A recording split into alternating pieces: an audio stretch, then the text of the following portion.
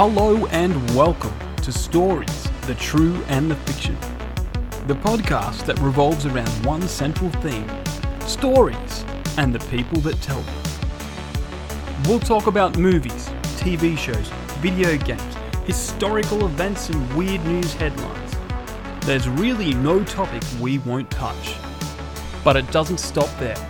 If you've got a story, something funny or random that may have happened to you or a friend, send it to thetrueandthefictional@gmail.com. Until then, it's story time.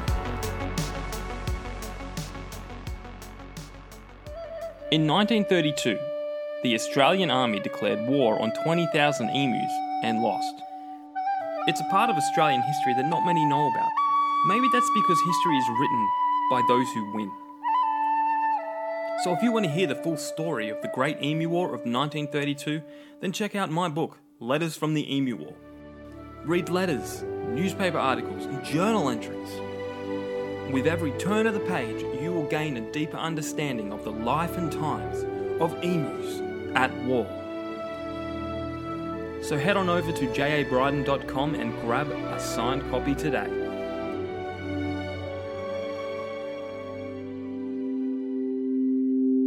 Hello, my name is Chris Park, and on today I will bring news, a somber turn for you.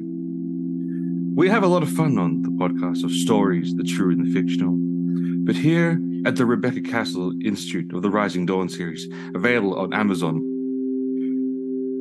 we want to bring our attention and to do good in this world, and that's why I want to highlight our support foundation for politicians who eat dog poo. Every day, politicians face tough decisions. They encounter challenges that require the immense thought, courage, and leading from the front. These extraordinary individuals are willing to do everything that they can to support the people. And there is even one such group who's willing to go above and beyond to show their true dedication by eating dog poo off the street.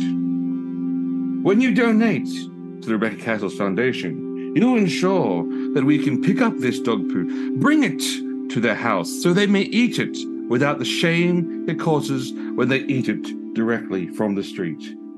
Don't take my word. We have some heartfelt thanks to share. When I eat dog poo from the street, it symbolizes my commitment to education. Every bite fuels my dedication to provide quality schooling for every children. By eating dog poo, not only are we raising funds for cancer research, but I'm also reminding the world we must endure the discomfort to eradicate this terrible disease. Our phones are now open, and we are taking the donations. So please, if you ever see a politician eating in the street, remember, he could be doing that at home with a knife and fork. Thank you. And welcome, everyone, to Stories True and the Fictional. I'm, of course, one of your hosts, Chris Park, co-founder of the Rebecca Castles Foundation, religious organizations, world domination, which she doesn't know yet. But, as we're discussing, the best leaders are the ones who don't want to be. So I think this is going to work. I'm, of course, joined by the legendary children's author and wearer of a red hat, J.A. Bryden. How are you doing, sir? Oh, wow. Yes, I'm going well. I'm going well, but I didn't... I don't know if you know, the former Premier of Victoria, Dan Andrews, dog poo eater, alleged dog poo eater. He's been seen in New York, so he must be sampling the Central sidewalk. Park has a lot of dogs. And you know what? It's also like, you know how there's like this whole like eat, pray, love kind of holidays. Eat, poop, love. Eat, poop, love. He's going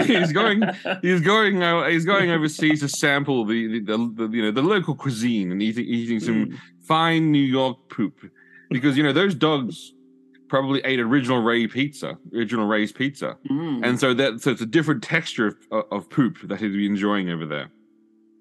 But who would give that pizza to a dog? Like, are you saying there's going to be leftovers? Or... I would imagine leftovers. I would imagine, or, oops, it fell on the floor. I think it's more... If they're in New York, I think it's more they come home and then see their dog and go, oh, shit, I didn't buy dog food. Go to the fridge. Hey, they have some original Ray's left over. Give it to the dog for dinner. Yeah, well, there is in a lot of movies, a lot of TV shows, that people always have leftover pizza. It's true. Like, it's everywhere. And if you can remember an amazing scene from The Fifth Element, cat related, but it still works, where he comes home, forgot the cat foods, ordered his cat Chinese. So this is but by the way, Fifth Element, what a fantastic, underrated, what a fantastic film. Everything about it is just sensational. It still holds up too. Still holds up. A lot of practical effects, so a lot of puppetry, which looks very good, and it's just I love those those dystopian, dingy sci-fi worlds. We don't get enough of them, so I love seeing them. I love seeing a lived-in universe, as they call it.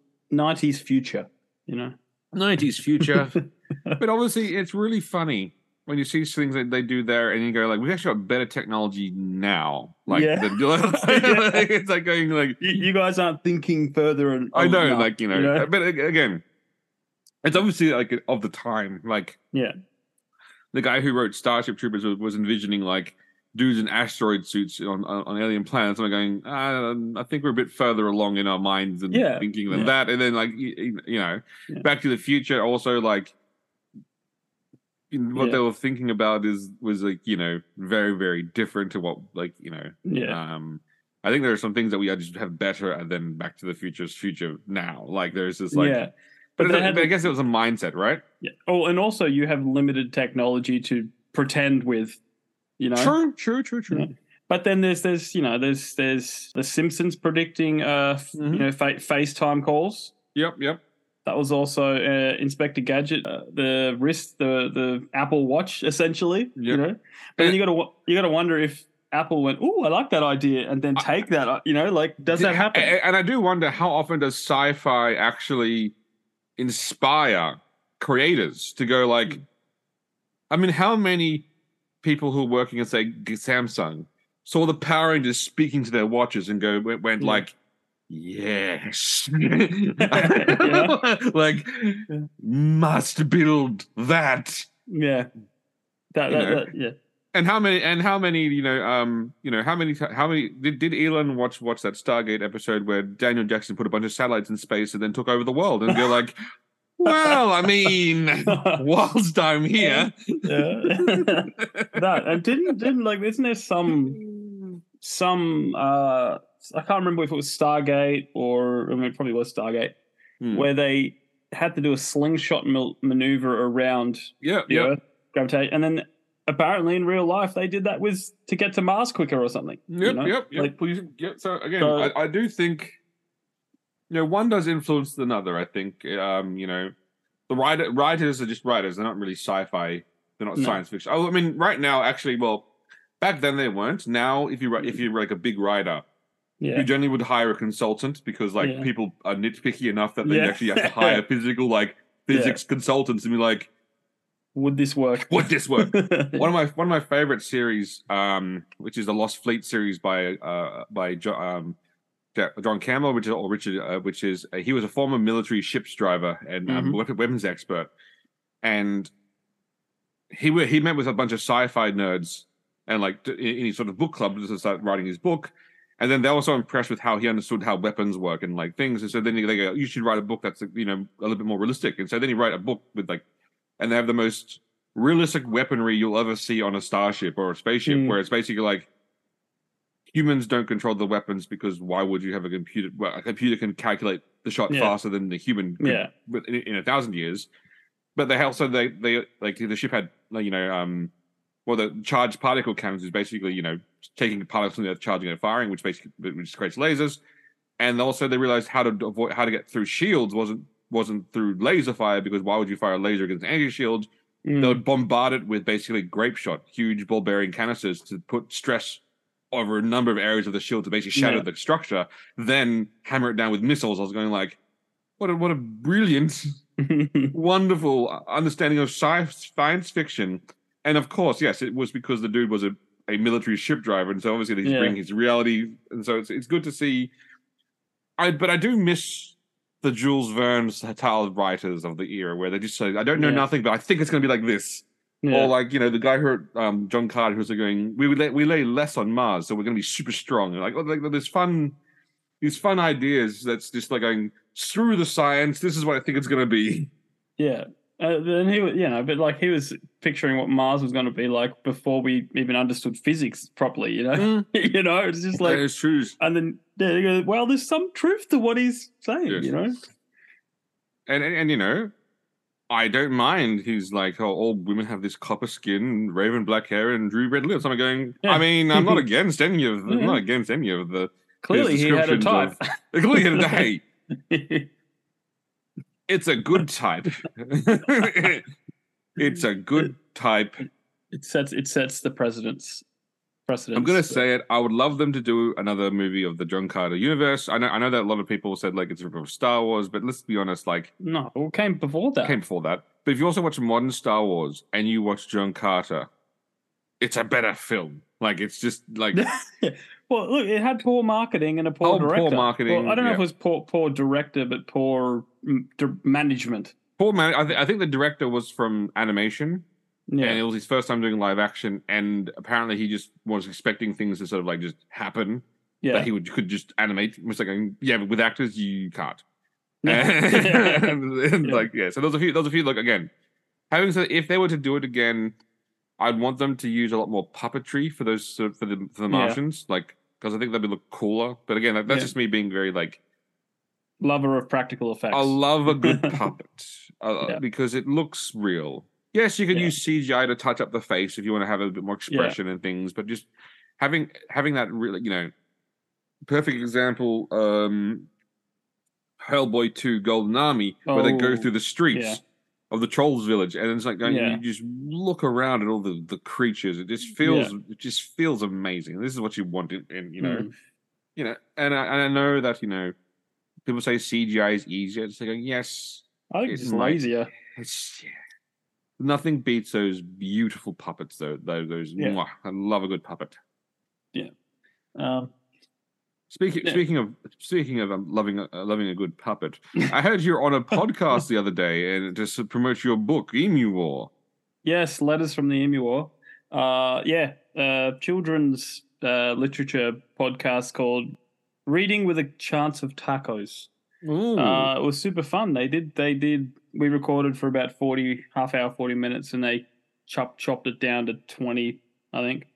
They cut out all my controversial jokes. I made one controversial joke. It was what did you do? No, I didn't do anything you wouldn't have done. What did you say? No. Well, we were talking about how no one knows about the Emu War, and then there was a girl on there called Liv. She's a high school student, and the other host said, "Oh, do they teach this in school, Liv?" And she's like, "No, I got it from TikTok." And I just casually said something like, "Oh, learning from the Chinese" or something like that. I wasn't saying anything that wasn't true. Oh, I would have. Okay, you know what? No? I would have said the exact same thing. I know you would. And you know what? I would have gone once. I would have just, once my mind hit that thought, it would have focused in upon it and went, let's spend the next 20 minutes on this thought. And I would have just gone to town on that thought. Yeah. So, okay. Yeah. No, it's not a long podcast. So they aim for 20 minutes and all that stuff. But it was fun chat.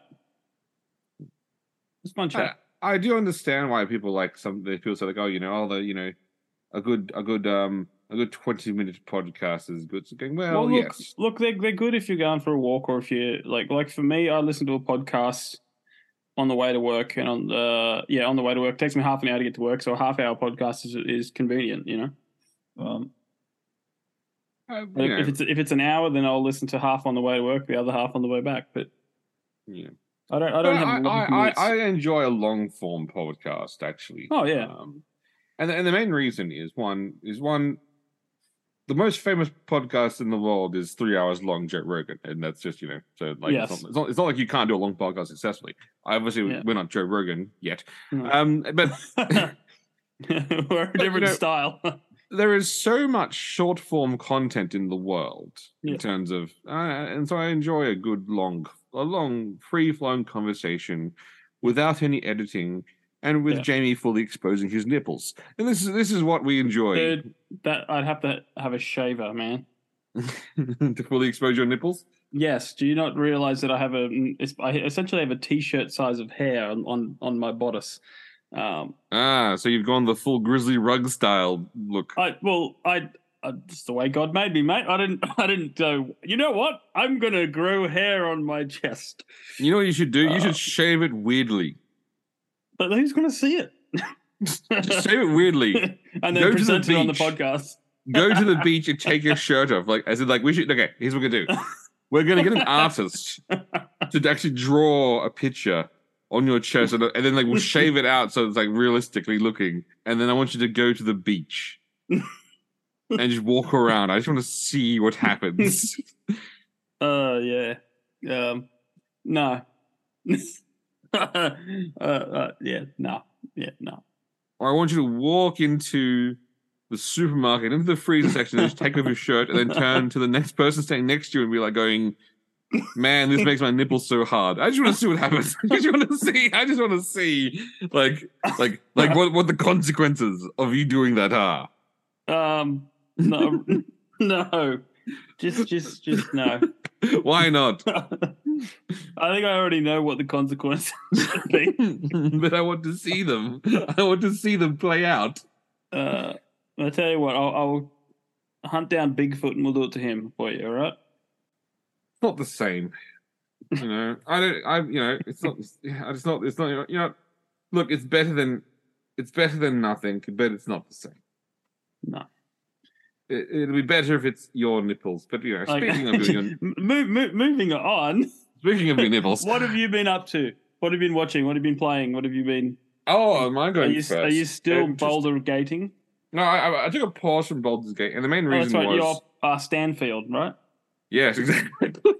I love Google, and so I love Android because I typed the word in once and it goes, "Yep, that's a word now." And for anything I now try to type, it goes, "Yeah." I've even typed now Starfield correctly, and it goes, "Oh, you mean Stanfield?" And it just changes it for me. I'm just going you know what? Fuck it. It sounds like a good game. Exactly. Or it's a Netflix series or something. Yeah. So I have owned an Xbox Series X since they first came out. Telstra sent me an email and said, "We have a special offer for you. You can have a Series X for $20 a month." And I was going, "Oh, on top of your internet plan." I was going, "Oh, okay, well, cool, free Xbox." Yeah. Basically. Well, not free, but free enough. So I got it, very excited. Turned it on, and I was going, "Oh, okay, I don't have any games right now. I'll wait till something comes out." This is the first time I've actually pulled it out of the box to use it, because that is how little games there are on this system that I actually physically said, "You know what? I'm going to go buy Starfield." So I went down to the store. It's a JB Hi-Fi, and I saw the coolest Ninja Turtles action figures. So I took a picture of them and sent it to Jamie. Jamie goes "Meh." I'm going, "But Jamie, these are not the shit turtles. These are good." I didn't go meh. I said, "Yeah, I've seen them, but there's so many of them. Right now, I'm a collector, so I just don't want to fill my whole apartment with turtle stuff. I'd love to do that, but I don't have room, so I'm very selective." Sure. Anyway, so I went up to the counter to buy the Starfield, handed the game over, and they couldn't find it anywhere in the store because apparently, they had the box. Just if you know in Australia, they have JB Hi-Fi. There's they have the empty cartons, and you take them up and you hand them. Yeah. And then they had to basically look for them. And then they went, "Oh, how many do we have in stock?" And they went, "Oh, maybe 1 or 2 we got." And they went, "Oh, do you want to buy the collector's edition?" I'm like, "How much is that?" And they went, $400. I was like, "No, I'll just buy the game things. That's fine." Yeah. So I bought the game, And I came home and I played it for about 5 hours and went, this is the most boring Bethesda game. This is the most Bethesda game. Like, if Bethesda game goes, hey, I hear you like Bethesda games, so put some Bethesda in your Bethesda game, this is the game that they would make. Where they've taken all of the content that they'd placed into a world where basically there's a general rule in what they call open world games, which is like the 30-second rule. It's basically I think it's 50-second words, but basically any direction you walk on the map, in 30 seconds you should hit something that's interesting, or else you've basically failed in your open world design. This was done by The Witcher, and basically from that point, every single game studio has taken the same concept of basically saying if you walk in any direction, you should find something interesting. Bethesda went, but what if you didn't? And it's like going, what? What if you took entire sections of towns and put them on tiny maps and then build 1,000 planets with that one tiny section? And then someone went, hey, Bethesda, would you procedurally generate additional content of those worlds to make, interesting things appear? No. The barren wastelands of worlds for us. I was like, what? Anyway, 5 hours in, I was like, yep, I'm done. Then I was like, no. I spent $100 on this stupid piece of shit. I won't let the game beat me. And so I went, okay, ignore the story. Let me just play it and see what I can make of this game. So basically, I've played it now for quite a bit. And have I enjoyed the time? Yes. Is it the worst story in the universe? Yes, it's the most boring, bland story in the universe. Is it just really... Did Obsidian's Outworld probably do it better? Yeah. I think... Is it losing some points because it just came from Baldur's Gate, one of the greatest story-driven games in the universe, with immense, rich characters and and beautiful voice acting, and also when characters have conversations in Baldur's Gate, it feels natural. It feels like they're having a conversation. Yeah. Every single thing you do in a Bethesda game, everyone creepily stares at you like something. It's just fucking weird. They just go "Hi, yes, let me stare directly at you," in Baldur's Gate, you have conversations. There's a scene where you take Berskill of Shadowheart to the cliffs, and you sit down and have a drink of wine, and you lie down together looking at the stars. It's then you skinny dip in the water and enjoy some sweet water love scene. There's millions of versions of those scenes, but with Bethesda, when you get quote unquote married, it's just you your partner creepily staring at you, going, "Yes, I am getting married. We are married now. Hooray! Yay! Mate." I was going "Wow, I really feel the love. I feel the love." Again, Baldur's Gate, I could just walk up to my romantic partner and just snog them in front of everyone and be like, and there's an animation, a scene for that, just because I feel like it. This one is, and so basically you can't. It just feels like nothing. The story does not change based upon that. And also, nothing, everything you do in Baldur's Gate affects the world. Every quest you do, something changes. Everything you do affects everything. I sided with a bunch of pirates for a long period of time, and then paid off my bounty. Then everyone goes, "Welcome, citizen. Welcome back." I was like, the fuck? It was, anyway, am I enjoying the game? Yes, because I still enjoy, look, they have good things. One thing is the ship is awesome because essentially you can build your own ship. And so people just try and design the most ridiculous weapons carrying devices and war crimes machines known to man. And if you want to be a pirate, it's lots of fun to be a pirate because you can board people's ships and then kill them and take all their gold and stuff, and that's fun. But having said that, is it worth the cost of the Xbox to play this one game? No. If I didn't have this Xbox already, I would have not. I don't care.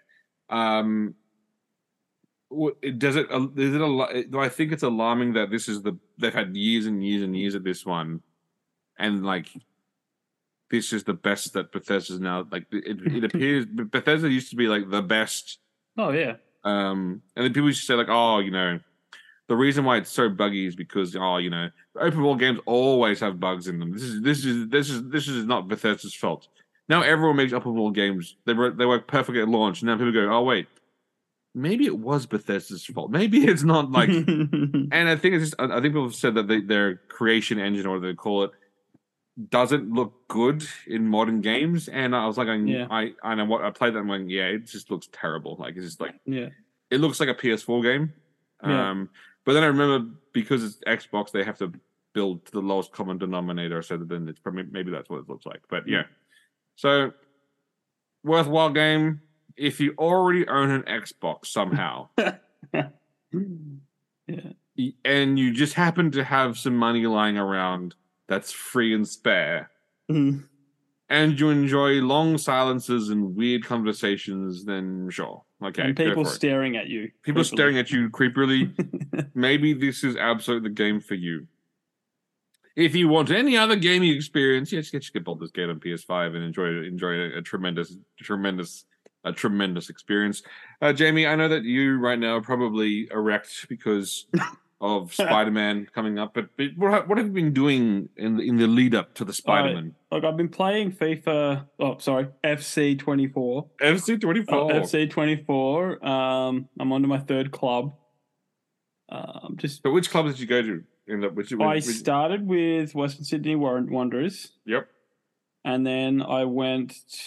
Who did I go to? They're in league to the second. They're in the England club. I can't remember what. It's got a lion's face on it, not a wolf's face, but it's like real low, like low of the English side. Yep. The problem is, you can't go. I want to go for Chelsea or Liverpool or whatever, because they're like going, who are you? Like, yeah, of course. Like, who are you? So kind of working my way up. But now I'm with at Reading, okay. And I'm next going to go to Nottingham, and that'll get me in the Premier League, because they're the only Premier League that's like, hey, I know that you're like, ranked like 90 on the player, and you smashed all these goals. Yeah, I've had to increase the difficulty again because it's way too easy. Yep. No, but like even more with this one. You think the last one was easy? It's like it's so much easier to play and do the moves and flick special passes and stuff. It's great. But yeah, and I'm gonna try go for Liverpool next. Okay. But look, it's not bad. I mean, there's the annoying thing of you don't get called up to the national teams, which sucks. You can. They just don't have Australia in the which game. Just makes no sense. So you can't. Yeah. So sense. If you play for like that's when I make my player, I always make him Spanish, just so I can just play because I get called up. I put him in Granada, like in one of the low Spanish teams, and then work my way up the Spanish league, then play for Spain, which is fun. But yeah, if you want to play, like if you play as England, your same thing. So you got to play sort of against a European-based player to really get the best benefit, or America for some stupid reason. But but like no, because the last one was like, hey, that was really cool because you could get the call up and all that, and it was great. And then like I haven't done manager mode. I'm going to wait till after I play Spider-Man to do that. But people would go, oh, you get approached by national teams. Hey, do you want to coach us? Yeah. Yep. That was cool. I'm like, no, I really don't. Not you. Reject. You. One time I got approached by Qatar, and I was like, no. You're like, no, not the fish I'm aiming for. No, yeah, but that'll probably get cut short when Spider-Man comes out on Friday. Is it Friday? Yeah, it's this coming Friday. So when this podcast drops, a couple of days. Interesting. Now, and I'll get the message from Amazon saying your package has been delivered, and I will look at my boss at work and go, gotta go, sorry. Let's be honest, you weren't. You'll buckle under, and he was like, I really need you to stand there for a few more hours. You're like, okay. Yeah. No, it's, yeah. But apart from that, I've been getting into the Westerns again. The Westerns, eh? Yes, but to the point where I almost turned on Red Dead, and I'm going, no, I can't do that right now. What Westerns are you be getting into? Well, I was Netflixing, and a thing popped up and said, where they go, hey, you might want to watch this. And it was 310 to Yuma. Okay. Which is a movie that it had Russell Crowe on it, and I go, oh, you know what? I don't mind a bit of Russell Crowe. Then I go, oh, Christian Bale's in it. Oh, Alan Tudyk's in it. Okay. You know, and it's like it's 2007 movie, I think it was. Fantastic, absolutely fantastic, for an old western. But then there's good westerns out there. yeah, but like you know how westerns used to be the superhero thing. It was just like western, and then they slowly came back, and you know some of them are hit and miss. Yeah. But then what I put on today, what's it called? It's called Godless. Okay. It's a Netflix series. I think mini-series. So there's only 7 episodes. I put her on. This is probably the best western I've ever seen. I've only watched 1 episode, but from the get-go, you go the cinematography, like just the opening sequence it was freaking amazing. It's just like this dude walking through. Like there's a train wreck, bodies everywhere, people are being shot. You know, like the gruesome scene of obviously, you know, the bandits coming through, robbing that sort of thing. But then you got this haunting. It's just like there's one survivor, and she's holding this dead body, and she's singing a hymn, a church hymn. Oh. And just over like the same thing over, the same line over, and she's just like she's been in shock from the state of the body. It looked like she'd been there for days, you know. And it's like the sheriff character walking through, you know. It's going, what the frick? And then from that moment, I hit pause and I go, who freaking made this? And then I looked up, written directed by Scott Frank. You know who Scott Frank is? No. He wrote Logan. Oh, okay. And I'm going, this is why it's so good. And it's got compelling characters, you know. Okay, that's interesting.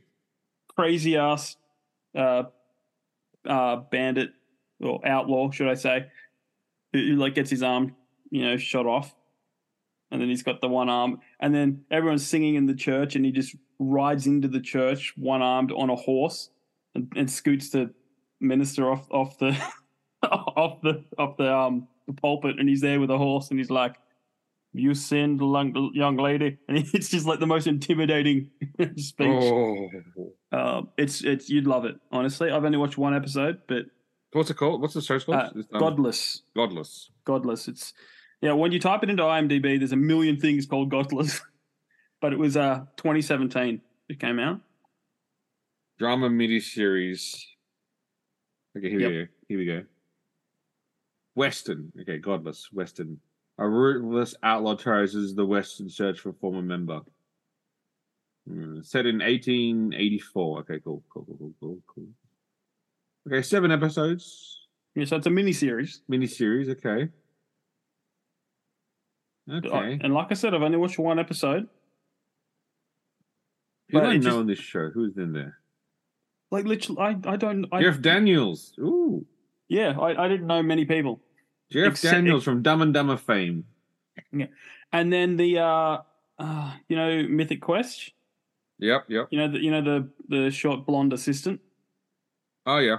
Yeah, who's really annoying. He's like really full on. Mm-hmm. I think she's in it too. But I didn't recognize many people. It's a Western, so it's just. But man, like it's A-grade cinematography, like the long Western shots. Now, how's the gunfighting? Fantastic. I mean, this guy, one of the characters gets shot in the throat by like a widow. Like she's like, take one more step. Like, who is this coming at to my place in the middle of the night? You know, whatever. She just goes bang, shoots, and then shoots him in the neck, and he can't speak. And then she patches him up, and then it's like, she's like, well, yeah, you're lucky because you know I was aiming high. You know, she's a great character. Yeah, and he sits at like there's a baby sitting on the floor and a rattlesnake comes in, and he just grabs a gun up, pistol off the wall, and goes. Nice. Shoots his rattlesnake enough. It's yeah. Okay. It sounds like it's worth checking out. It is definitely worth checking out. It is old, but it's on Netflix. Like 6 years old. That's not. I mean, that's not too old, you know. No, and you know, like most westerns hold up, you know. Yeah, there's not a lot of special effects on a western. No. But I thought it was fantastic. And then this little clip popped up on Facebook the other day Yeah. with Dean Cain in a Superman outfit. I'm going, oh, here we go. It's a it's a Superman and Lois clip. But it's I don't know. Did you ever watch it or just bits and pieces? Yeah. Do you remember when the episode where Superman gets tested, like Luthor's testing him? Yeah. And then like Superman's like, he's like, you want to know how fast I am? And he pulls a gun out and he points it at Luthor. Yeah. And he fires the gun and then he catches the bullet, Yep. And it was so cheesy, but it kept me watching it. It was intriguing, And then I went, yeah. I think, look, was that show stupid? Yes. Yes. It was. No, that's it, really. Well, that's the sound bite. Yeah, I was wrecking my mind for defense. I was like going, oh shit, there isn't one. No, this is it. Yeah, because of the no, it's just you're sitting there going, hey, what's going on here? Because I was kind of watching it with the sound off as well. Mm-hmm. It's just a scrolling through, and it's just like, hang on. But then it made me go, okay. I went YouTube the whole scene, and it was just like, yeah, no, this is bad. Absolutely bad. How long does that show run for anyway? Let me just double check. I think it was how many seasons? I'm gonna double check that because I don't. Because it was all the rage back then. 4 seasons, 88 episodes. That's more seasons than I think you should have. For sure, but you got to remember it was the 90s. True. And it's probably had the same charm as flipping the Phantom, like back then, Yeah, so it's 4 seasons, 22 episodes a season. So it, it was TV, primetime TV. That's interesting how it dropped after season 4. It must have been an expensive show to make then, if they dropped it after season 4. Well, it would have been, like, there's a lot of flying and, but... Because the first season... Okay. So it had a 10 rating, so basically it went from 18.1 million viewers, 18.3, 18.4, and then season 4 they went down to okay. They dropped to they dropped quite significantly in season 4. I wonder if they changed showrunners. I wonder what happened there, because that's a huge drop off. I know this is about Superman, but let's make it about the people. Let's just make it about the people. That's such a huge drop off of like. It was either someone left, a lovable character probably left, or they introduced a character that was annoying, or there's a new showrunner. Yeah. Interesting. So basically, they had committed to a season 5, and then went, and so the showrunners started to plan for a season 5, and then they just went, no, you know what, no, and then serious TV show. I was trying to read Don't strain yourself too much on the downfall of a show you didn't like. I don't know. It's all dumb. But no one knows why. It's just basically, they just went like, yep. Yeah. But in happier news, have you heard the news that Disney tried to do a National Treasure without Nicolas Cage and it failed? I'm very happy with that because I saw that they were doing National Treasure without Nicolas Cage. Now they're doing a National Treasure with Nicolas Cage and Keanu Reeves. Is that confirmed? 100% confirmed. And as our good friend Ryan says, maybe Keanu is the National Treasure. No. Yeah. Wow. Yeah, so I'm pulling up the article now because there's actually a bit of a plot, they reckon. What? So Disney's now going. So Disney's now going now with actual plot. No, no. Well, they said according to our trusted and proven sources. Or do they say hey, we're making this show, but plots cost extra. You need the Disney Plus package to get the plot. It's just Nicholas. Yeah, no, they're doing the EA. Yes, DLC, but the DLC is the plot. Microtransactions. Don't give TV people the idea of that. It'll be like choose your own adventure. It's like Keanu opens the door. It's like, oh, sorry, you got to pay more now. Because you know what? Keanu goes back in the room. If they had known that, the amount of money they could make from that one concept, if they were just willing to sell their souls just a little bit further down the River Styx, the amount of money they could make by ransoming the plot. But the problem is, they can't write a good plot, so they don't know what to ransom. So they'll be going, it would still suck regardless. So then you'd be upset that you bought a shitty plot. Well, it sounds like that Keanu's going to be the villain. Someone called the Puzzle Master. Oh, okay. So Nicolas Cage's character will have to be tasked with solving an intricate series of puzzles to prevent a legendary artifact from falling into the wrong hands. So it sounds like a National Treasure film. They're fantastic. Awesome. Yeah. So, no, I think, because have they ever done a movie together? I don't think they have. Like, I mean, knowing Nicolas Cage and how many movies he actually does, I mean, statistically, they should have done a movie together. They should have done a by movie together. Sheer, mathematics. You know what? I'm going to Google this. You're going to Google it. Nicolas Cage and Keanu Reeves movie. Come on. No way. What, they have? They have not. Well, now they will. How have they never had... How is that statistic? Given the number of movies Nicolas Cage makes, by sheer laws of statistics, they should have... He should have, I mean, even walked across his set at some time. Oh my god! I can't imagine. That's insane. And now I just hope that Disney do it right. They gave us two great first ones. But that was, again, I think we all can admit that was a fluke. I don't know. They were talking about doing a third one, but they couldn't come up with an idea for a third one. Like, the first two were just fantastic, and I don't think and it was a different era of Disney. Yeah. Like, well, that's when they wanted to make money. It was the era of Disney where they go, how can we make money from good films? And it was a crazy concept. But it was this like strange concept of like making a good film that people would pay for, and then because people paid for it, you'd make money. It's just this absolute bonkers idea.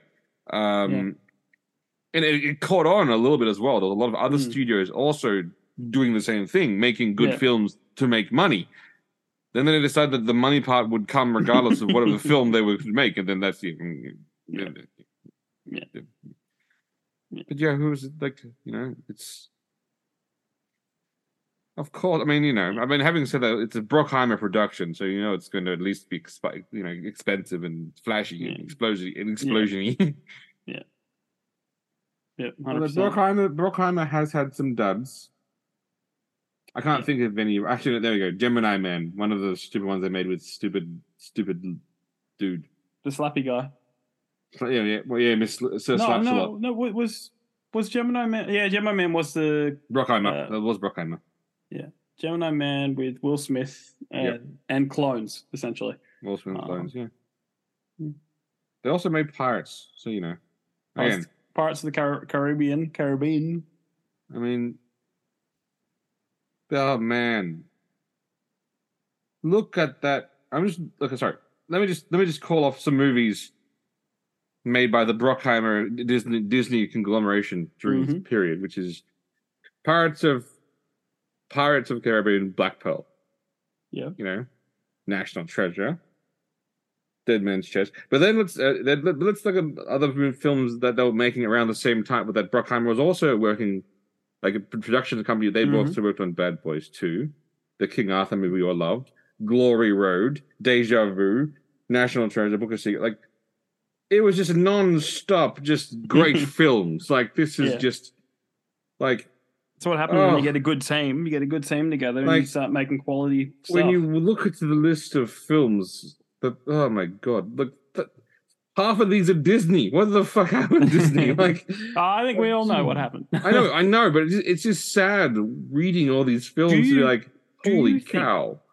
Do you think none of this would have happened if they never bought Star Wars?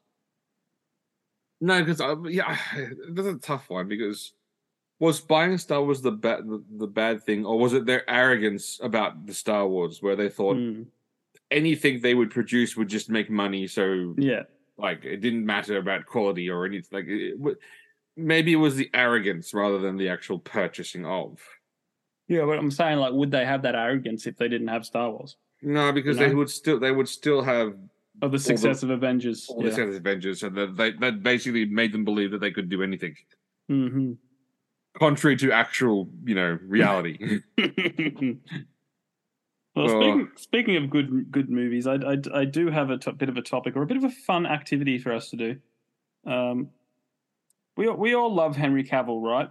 We do. Now, he hasn't won many awards. It hasn't been nominated for many awards. Which Shockingly is not, but yes. Probably sacrilege.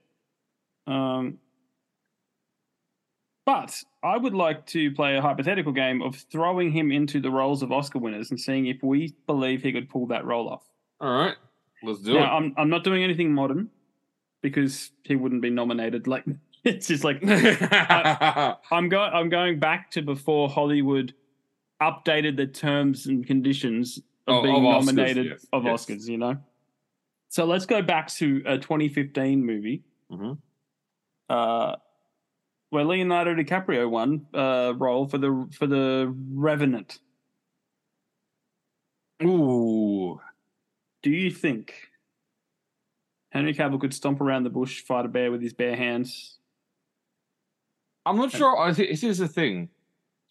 Leonardo losing to the bear makes sense. I think Henry Cavill might take the bear. Like, I think he wouldn't be convincing enough. No, because I think he would be. I think he would like. Bear. I think he would be. I think Henry Cavill would take the bear quite comfortably in the fight. Yeah. Like I just like.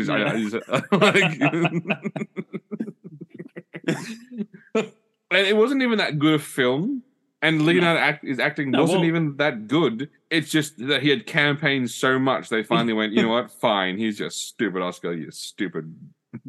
Like, yeah.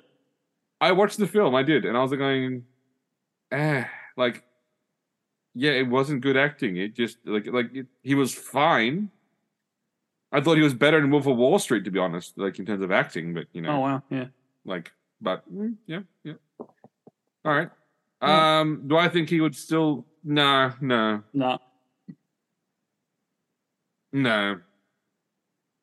He'd be he'd be too unbelievable in the role. Yeah. All right. Let's move on. I skipped a few because, got to get through them. 2013, Dallas Buyers Club. Matthew McConaughey.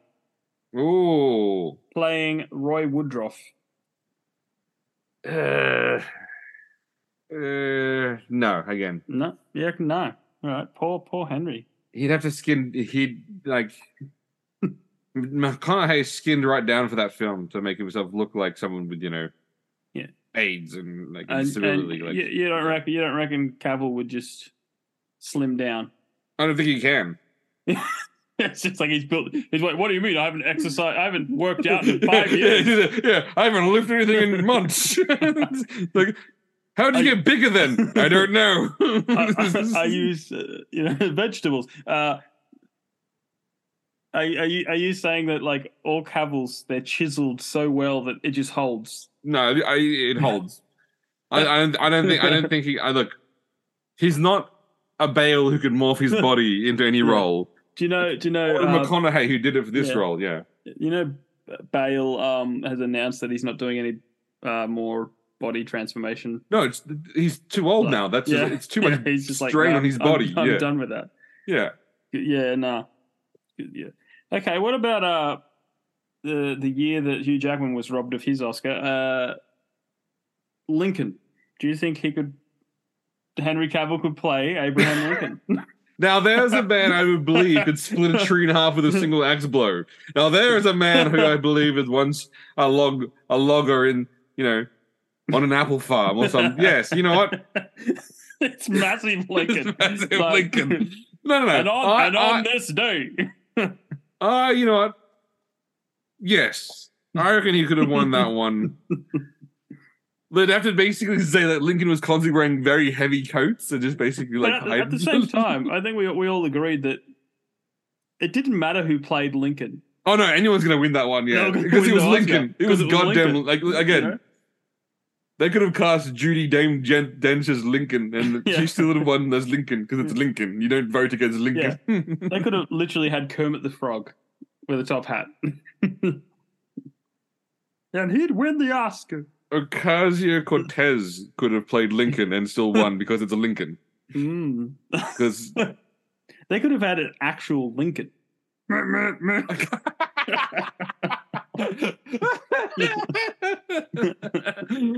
they would have won. And you know what? I don't think so. Like complete Herbie style. Herbie style. Oh, the Herbie guy. Yeah. But I mean, they didn't have cars back then, did they? It was 18. No, horses still. No, horses. Yeah. So it's in the car, and they're like, "What's this song?"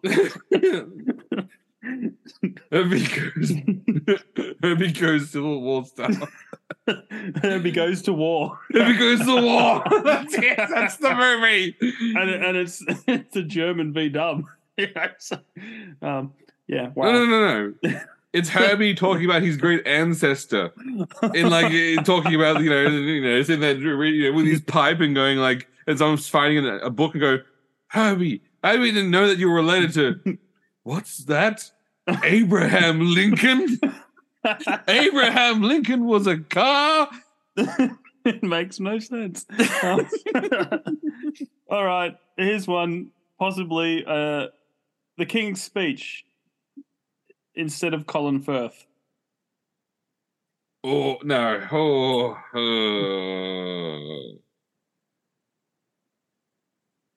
And I'm going to say no. No. And that's because actually. That's a tough one. Well, he just has to be British, doesn't he? And you know what? Yes, because I do think Henry Cavill does look kingly enough to play King George. Yeah. Sure, it's more of a King George you'd want to see on a battlefield than It's fine. I'll do it myself, King George. Yeah. That's a King George that he would be. Yeah, he would like. Whilst these men were in the trenches fighting with their weapons, you'd see him like him jump across into the trench and like oh my, yeah, you would see the Normandy landing. The bombs and shells going everywhere, and then you see this Henry Cavill sitting with a shield with the British flag, wearing his kingly crown upon his head, jump across and then lead the troops up the hill, Captain America style. Yes, you know what? That's a better film. I think I want to see this film now. Like, going through this article, it's just basically listing all the Oscar winners. Yep. There's a lot of country and westerny films because the next one's Jeff Bridges and his performance in Crazy Heart, where he plays Jeff Bridges, where he plays a country music singer. No one could look. I don't can't replace Jeff Bridges. Jeff Bridges is Jeff Bridges, and I just can't see Henry Cavill with a guitar going, "Yo, yeah." I just can't see. From Texas. I can't see Henry Cavill with the Jeff Bridges style action talking about wanting to beat Iron Man and all sorts, and talking about how you can't be Jeff Bridges. Jeff Bridges is Jeff Bridges. Jeff Bridges, yeah. Okay, let's see if he can steal another role from Daniel Day-Lewis in 2007. There Will Be Blood. There will be blood. Okay, hang on. Loosely based upon Sinclair's 1927 novel Oil. Not familiar enough with it, but if it's from the era I think it is, which it is 1927. Could you see him in a bowler hat? No, I don't think he'd win this one. No. I'm going to skip over. That's very American, so I think you'd definitely want an American for this kind of role. Well, I'm going to, out of respect, skip over The Last King of Scotland, where Forrest Whitaker I don't. Yeah, I don't think Henry Cavill could play the Lasky. Could pull off that. Oh, okay. What about Philip Seymour Hoffman in 2005? Capote? Is that how you pronounce it? Who was it? Capote. Capote? I have no idea what that one is. Let me see if I saw that. I don't think I saw that one. This was one of the films about Truman Capote, or Capote, writing his true crime book in cold blood in Kansas. Nah. It was a novel. Now, I don't even hear about that film. I don't think he could have played Ray. No. Yeah, no, fair point. Mystic River. Sean Penn won as a man grieving the murder of his daughter in the Clint Eastwood directed film from Dennis Lehane novel. I'm gonna say I don't think he could do that one either because he's not Boston enough. Yeah. Mystic River is you got to be Boston. Like I don't want to see Henry Cavill put on the try to do a Boston accent. Yeah. I don't think he can do Mystic River. Yeah. All right. Look, I'm going to skip over the ones we don't know. There's a lot of them because I'm like, wow, I just don't know these films have won Oscars. What about the Pianist? Remember Adrian Brody on the Oscar? The Pianist. The Pianist. No, because he's weird. No, it's too. Adrian Brody's weird, and honestly, if you cast Adrian Brody, it's because you want a weird person. Yeah, I don't see Henry Cavill pulling off weird. No, he's too cool. Here's one I think we can agree on: Gladiator. Yes. He could replace Russell Crowe without even blinking. It'd be a little bit more believable as well. Yeah. Because Russell Crowe is always a little bit, on the podgy side on that role. Like, you kind of look at him and go, like, going, really? Legendary fighter? You mean legendary pie eater more like a Russell Crowe? Like, what's going on there, mate? Yeah. But no. Yes, Henry Cavill could have absolutely smashed that role easily, comfortably. Yeah, easy. Without a doubt. Now, I'm assuming, for argument's sake, because we're getting back to the 90s now, He's basically taking him in his prime. In his prime Cavill, yes. Prime Cavill, time machine. Come on, let's go back and see if you can be as. You know what? He'd make so much more money. The Gladiator movie would make more money because there'd be more shirtless scenes with Henry Cavill in that film than there was with Russell Crowe because no one wants to see that. No one wanted to see that, but. Shirtless Cavill, trust me, that would have made so many more scenes. That's the name of the episode. Shirtless Cavill. Shirtless Cavill. As good as it gets, Jack Nicholson. But Henry Cavill. No, because no. I love that. No. Jack Nicholson did make that. Yeah. Like I said, that movie has one of my favorite lines of all times in the movies where I've said it before in this podcast, I'll say it again. A woman, a fan of this guy's book, comes up to me and goes, huge fan's like, how do you write women so well? And he turns around and goes, I think of a man. And then I take away reason and accountability. Wow. He has a mental condition. That's fine. But that's the thing. He's just brutality on that one line. I was going the look on that girl's face of fan that he just crushed. It was just so bad. Wow. Yeah. Oh. What about Forrest Gump? Oh no! Look, Tom Hanks is in a league of his own. That film we watched, but also Tom Hanks is also in a league of his own. I just realised that Tom Hanks won an Oscar in 1993 and then in 1994. Philadelphia. Yeah, again. 2 years in a row. As we've said before, Tom Hanks, maybe Kevin Bacon, sort of stand on that Mount Rushmore of greatest actor, and Denzel Washington. There's Denzel, Tom Hanks. I do like Kevin Bacon, but I'm not sure if he's in that stratosphere. No. Okay, maybe it's those two. Maybe they stand alone on the mountain. Yeah. Yeah, I think they stand alone on that mountain of greatest actors. You can't. No, Tom Hanks made that film. You can't replace well, Tom I'll Hanks. skip over the Tom And Hanks also one. Philadelphia. You can't again anything. I'm sorry. As much as I love Henry Cavill, Tom Hanks is Tom Hanks. All right, what about Silence of the Lambs? Anthony Hopkins. They'd have to change the role a bit because he's too young. Because he's been in prison for a while. All right, yeah. Well, they'd age him up. They like to do that. But yes, I could see. Honestly, I could see him. I could see that one. You see, creepy. Well, Cavill? hello, Clarice.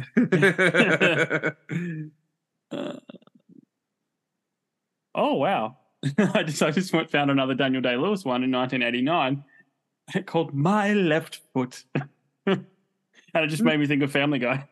No, wait, that's the right one. I wonder if that's actually what it's about. I don't know. Honestly, I've only ever heard the thing from Family Guy. I don't know if it's from anything else. I don't know that movie. I don't know. Have you seen Rain Man? Rain Man With Dustin Hoffman? No. I've heard about this one. I've heard about it, not seen it. No. All right. What about Wall Street with Michael Douglas? Oh. Interesting. But that had such a great cast, though. Yeah. It was really. Well, you're just gonna pull one character out and plonk in Henry Cavill at his prime. But it's also the age of the Douglas with the young against the young Charlie Sheen that sort of made that dynamic. So no. Right Man won the Oscar for that one for sure. Yeah. Okay, no, I don't think he could play Gandhi, so let's keep going. Raging Bull, Robert De Niro. He's a boxer, yes. Yeah. Yep. I think that's a good one. Man, we're going back to the 70s now. I think we're too far back. now. Yeah, I'm skipping. I don't know this movie. So I'm going to keep skipping until I find a movie I know. What about The Godfather? No. Gene Hackman, The French Connection. No. You don't think Cavill could be Frenchman? No, I do not think I can do the accent so well. What about Henry Cavill in True Grit, 1969 version? Oh, yep. I can see him as a cowboy. I could see him as a cowboy. Like the next 8 movies are westerns. I think we found the where all the westerns are. When westerns were popular. Yeah. Gregory Peck, To Kill a Mockingbird. Atticus Finch, essentially. No. Okay. Looking at the picture, I could see him doing it. But again, he's a lot older. I'm assuming he's a lot older. It's a black and white photo. Man, what you think? You know what I just realized? What? Tom Hanks for Philadelphia beat out Liam Neeson for Schindler's List. Oh. Yeah, but I think that was a charity one because Schindler's List won like 8 or 9 Oscars. And they went, here you go, you have this one. Oh my god! Because I reckon they were sitting there figuring out who's going to win for Schindler's List, and they're going like, "Oh, we can't give it to all the Oscars to Schindler's List." It's like best comedy, Schindler's List. Best. It's just like I reckon they probably just handed that off. It won a lot that year. Let's just that's again. I feel like Tom Hanks is going to win it more. I feel sorry for Liam Neeson. That was probably like. Yeah. Well, again, it was it's like how 100% Hugh Jackman was robbed of his Oscar for Les Miserables. I'm not saying that he was bad at Philadelphia. Although quite the contrary. Like he was incredible. That was it. That was his one nomination. Nomination. One chance. Yeah. Having said that, he'll be remembered for that role for a long time. Like it's not 100%. It's not like people forget. Like, oh, who was that? No, he's gonna be remembered for that. Now, hear me out. Henry Cavill goes back to the 1950s and stars as Ben-Hur. Yep, easily done, 100%. Well, he's done Immortals, and that was Yeah, Yeah. but also he'd be the biggest dude on set. Like there'll be Yeah. like there'll be people looking, Like, going, oh my whoa. god, look how big this guy is. Yeah. I'm going back and I'm recognizing the names because I've heard people talk about them, but I do not know any of these movies. Nah, I think we're too far back now. 1952, there's a movie called High Noon with Henry Cavill play a cowboy. Look, anytime you see a Western there, I think it's very safe to say that Yeah. I'm pretty sure Henry Cavill can play a Western. Like, Yeah. Ooh. Do you think he could do Hamlet? oh, yes, because as old British actors cut their teeth on stage. Mm. Like all great British actors, they all would cut their teeth on stage acting. Now we're getting into the musicals. Okay. Past the musicals, there's a movie called Sergeant York. Gary Cooper won it in 1941. It's a soldier movie. I'll just check which. Okay, real life World War I pacifist. Henry Cavill, I could not see as a pacifist. No, he just. I don't know, because freaking Green Mile.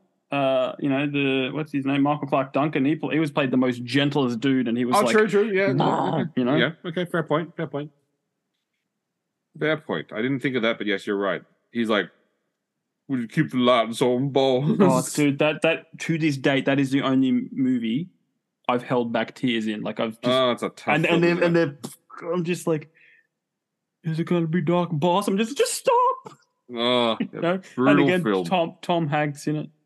Brutal. Going back to the brutal 1930s. Do you know any 1930s? No, I do not. The Private Life of Henry the VIII. Henry the Octopus. I know that one. Dr. Jekyll and Mr. Hyde. Yep, I think he could You play. think Henry could play Jekyll and Hyde? Yeah, I think he could do a good Jekyll and Hyde. Oh, there was a movie called The Champ. Wallace Beery. It's a boxing movie. Henry Cavill could throw hands. Man, we're nearly back 100 years now. Okay, I think we've gone too far back now. No, man, I'm going all the way because, like, right. literally, when did the Oscars start? You know? No idea. Okay. It's like, who won the Oscar this year? Out of these two movies, they were the only movies that came out. The only movies that came out. You know? I mean, like, no, are we back? We're back in the era now. Is going, and the winner of the award is. You all know it's Catherine Hepburn. Shut up. Just come and just he's gonna come and take her damn award, Hepburn. All right. Yeah. All right. Well, no, that's it. The first one was 1928. So there you go. That was fun. As we all know that there'll be no one who earns as many Oscars as that woman. Oh, 100%. So next time, I think we'll go through all the movies, female Oscar winners, and see if Kat Graham. Let's get it on. Chris will be like, yes. No. Look, as much as I love Henry Cavill, yeah, I believe in this one I was fair. No, 100%. And I was down the middle because there are some roles where that no Kat Graham couldn't play. And that's purely based upon probably the era and also the role that she's cast in. Yeah. Like, you know. But there'll be some that she would be absolutely better than probably the original. So I'm more than absolutely. That's going to be a good one. Okay, so 4 seems to be the limit that the Academy is willing to give someone as like that's Is that the maximum? That's the most an actor has won. It looks like. So they're taking the what do you call it? Like the Medal of Valor or whatever, like the Medal of Honor in America. Medal of Honor, yeah. Where a guy could have won multiple and they said, "Okay, you won too many of these things. You're too much honor." Like it's just meaningless now, you know. Yeah, but it's like the amount of, like, when I play FIFA, the amount of times I get man of the match. It's just like I would have like a whole house full of soccer balls. It's just, here's a match ball, you know. It's just like. But having said that, like I do wonder. Like I've not seen any of her films. I know she was like the actor of the. But having said that, there was very little actors like in Hollywood, or there was less there. She was nominated for 12 films. Yeah. That's probably because that's all there was starring in the films at the time. Because back then they had the concept of a leading lady, where like she was a leading lady, so she would have gotten all of the leading lady style roles. If they wanted to do a big production, they'd be like, yeah, who are we gonna get? See, Catherine Hepburn. Yeah, see, of course we need Hepburn for this film. It would have been like, you know. So I'm not saying that she wasn't. I'm not saying she doesn't stand above everyone else as a legend. She does, clearly. But was it helped on because of how Hollywood structured itself back then, where they had leading stars, where they go, stars run everything. So every script that ever gets created, first you got to drop it by Catherine Hepburn's desk, and if she passes on it, then you may offer that role to someone else. But she must pass on it first, else your movie will not be deemed significant. And I actually still like to think that that's why Hollywood fell so far now lately. It's because everyone stopped having board meetings and going, we're going to really get this guy. If you guys started talking like that again, we need more minorities in the films. It sounds more reasonable, you know. Or comes from one of her lives, the guy from one of like comes, whoa, just wait a goddamn. I don't have your good film. We need more films with plots and stories and characters. See? Don't talk like that, she. We don't want plot. Oh, we want representation. No, representation is important, but more important is we're trying to tell a story. We're trying to tell them's fighting words, boy. Whoa, we're just trying to tell a story. But the world is bad enough. We're trying to give people an escape from reality by telling an exciting story about laser wizards and cowboys and defeating Nazis. Don't you see? This is the basis of Hollywood. See? 100%. We need more of that. Okay, you know what? Yes, I agree, 100%. No, I don't know why I feel like watching that Jim Carrey movie, The Majestic. Do you ever watch The Majestic? No. It's like 2000. I think it came out either before or after Truman Show. Where he plays a Hollywood writer who gets accused of being a communist or something like that, just back in the 30s or 40s, maybe. Maybe 40s or 50s. Then he gets into a car accident, drink driving, goes off the bridge, and he washes up in this small town. And the people of the town mistake him for someone that was lost at war.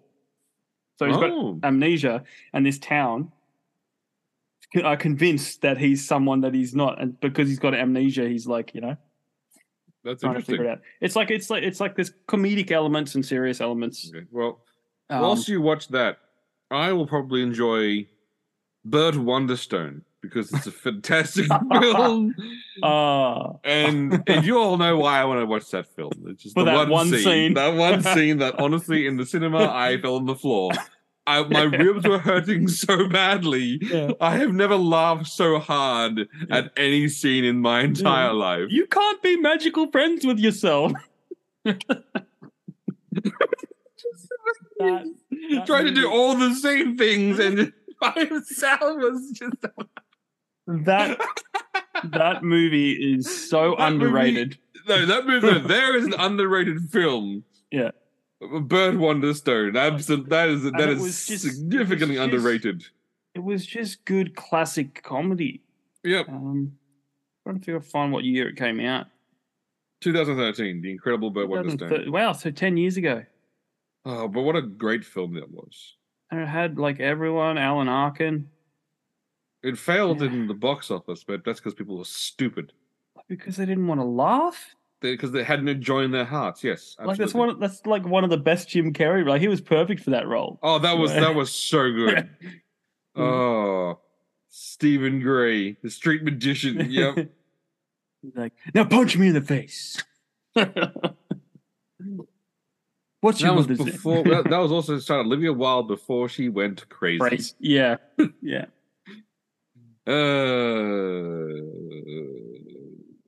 People, hey, look. It happens. People go crazy all the time. And you know why? Why? Because there's not enough she in Hollywood. Exactly. If there was a bit more of that shit. Oh, you didn't even be able to clean it up. But basically, you just instigate. Basically, everyone in the office must wear like 50s style attire to the office, and then just and then also you all must have hats. However, if a woman walks past, you must stand up and take off your goddamn hat. Oh, ma'am. Exactly. Let us put some civility back into the world. So we need some more she and howdy, ma'am. Either or. If you want to come to the office as a night, as a gentleman of the era, fine. If you also want to come as a cowboy, completely acceptable. Just you got to stick to the character. Yeah. No. Look. There's talks about all these things, and around the world, smart cities and 15-minute cities, and all these weird conspiracy theories, what do you want to call them? But we need more, 1950s New York cities and cowboy cities. Country towns need to turn back into the western towns, and I would love that. Just like, but they still have technology, but they have to talk about technology in an old timey way. Yes, but then they could have certain words. No. To describe things. No. Because do you know what they call the giant server areas that run Amazon and other companies called? You know what they call those? No. They call them server farms. Imagine, like yeehaw! Howdy, folks. I hear that you're looking for some high-speed connections. Well, my server farm, I got here 100,000 servers free range here out in the pastures. I could provide you with, 128 gigabytes per second. Someone goes, 128 gigabytes? Old McDonald was down the road, offered me 200. 200? You can't get 200 megabytes of my servers. My servers are on the cloud, you see. I got both the physical servers and I got the servers on the cloud. You ain't seen nothing like my server farm. Let's go further. I want to see the CEOs or the salesmen at Apple out on soapbox on the street. Hey, boy, you want to get yourself a new iPhone? Hey, yeah. Hey, no. They pull up in their little cart. Yes. And they sit up and it has to be a cart. Yeah. And they're going, hey, you need information about the war in Gaza? You want to hear the information? I've got to hear the iPhone 5. And they have to do the full, full sales pitch. And then you know how you have phone chargers, but they're like not from Apple, they're from another. Yeah. They've got to be back alley trench coats. Alley trench. Yeah. I can get you a phone charger cheaper than. No. We create those ones like Chinese opium dens where you go into them and they go like, I'm looking to fast charge my phone. Oh, you're looking for the fast chargers. Look at this. It's like, this one here, 33 watt, 43 watt speed. Oh, fast, you'll charge your fast real phone. You're real fast. And they're going, can my phone handle that? Let me see. Oh, iPhone 12. iPhone 12 can only take 12 watts, but we'll give it a go. We'll see if we can juice it up. Yeah, you know what? That was just not a thing. All right. Now, next episode, we are dedicating it to rebuilding society. I'm going to stop it right there. Thanks, guys, for listening. Like, subscribe, share. You know the podcast stuff. If you have any ideas for reshaping society, send us an email to thetrueandthefictional@gmail.com. Check out our other episodes: Story Chat, Middle Ages Comic Book Hour, all on the same feed. And let me leave you with this final thought. When you're entering this new society that we're creating, just remember, the best way to avoid parking tickets is just simply remove your windscreen wipers. Thank you, guys. We'll catch you next time.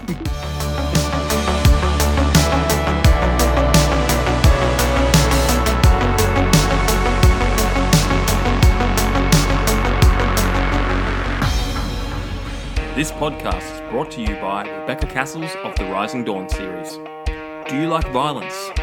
Do you like smut? Are you tired of the stereotypical novels of werewolf romance out there and want something a little bit different? Then pick up Sparked Revolution, Book 1 in the Rising Dawn series by Rebecca Castles. Available on Amazon, in Kindle and paperback. You too can become a sponsor of Stories, the True and the Fictional by heading on over to buymeacoffee.com/STTATF or follow the link in the show notes.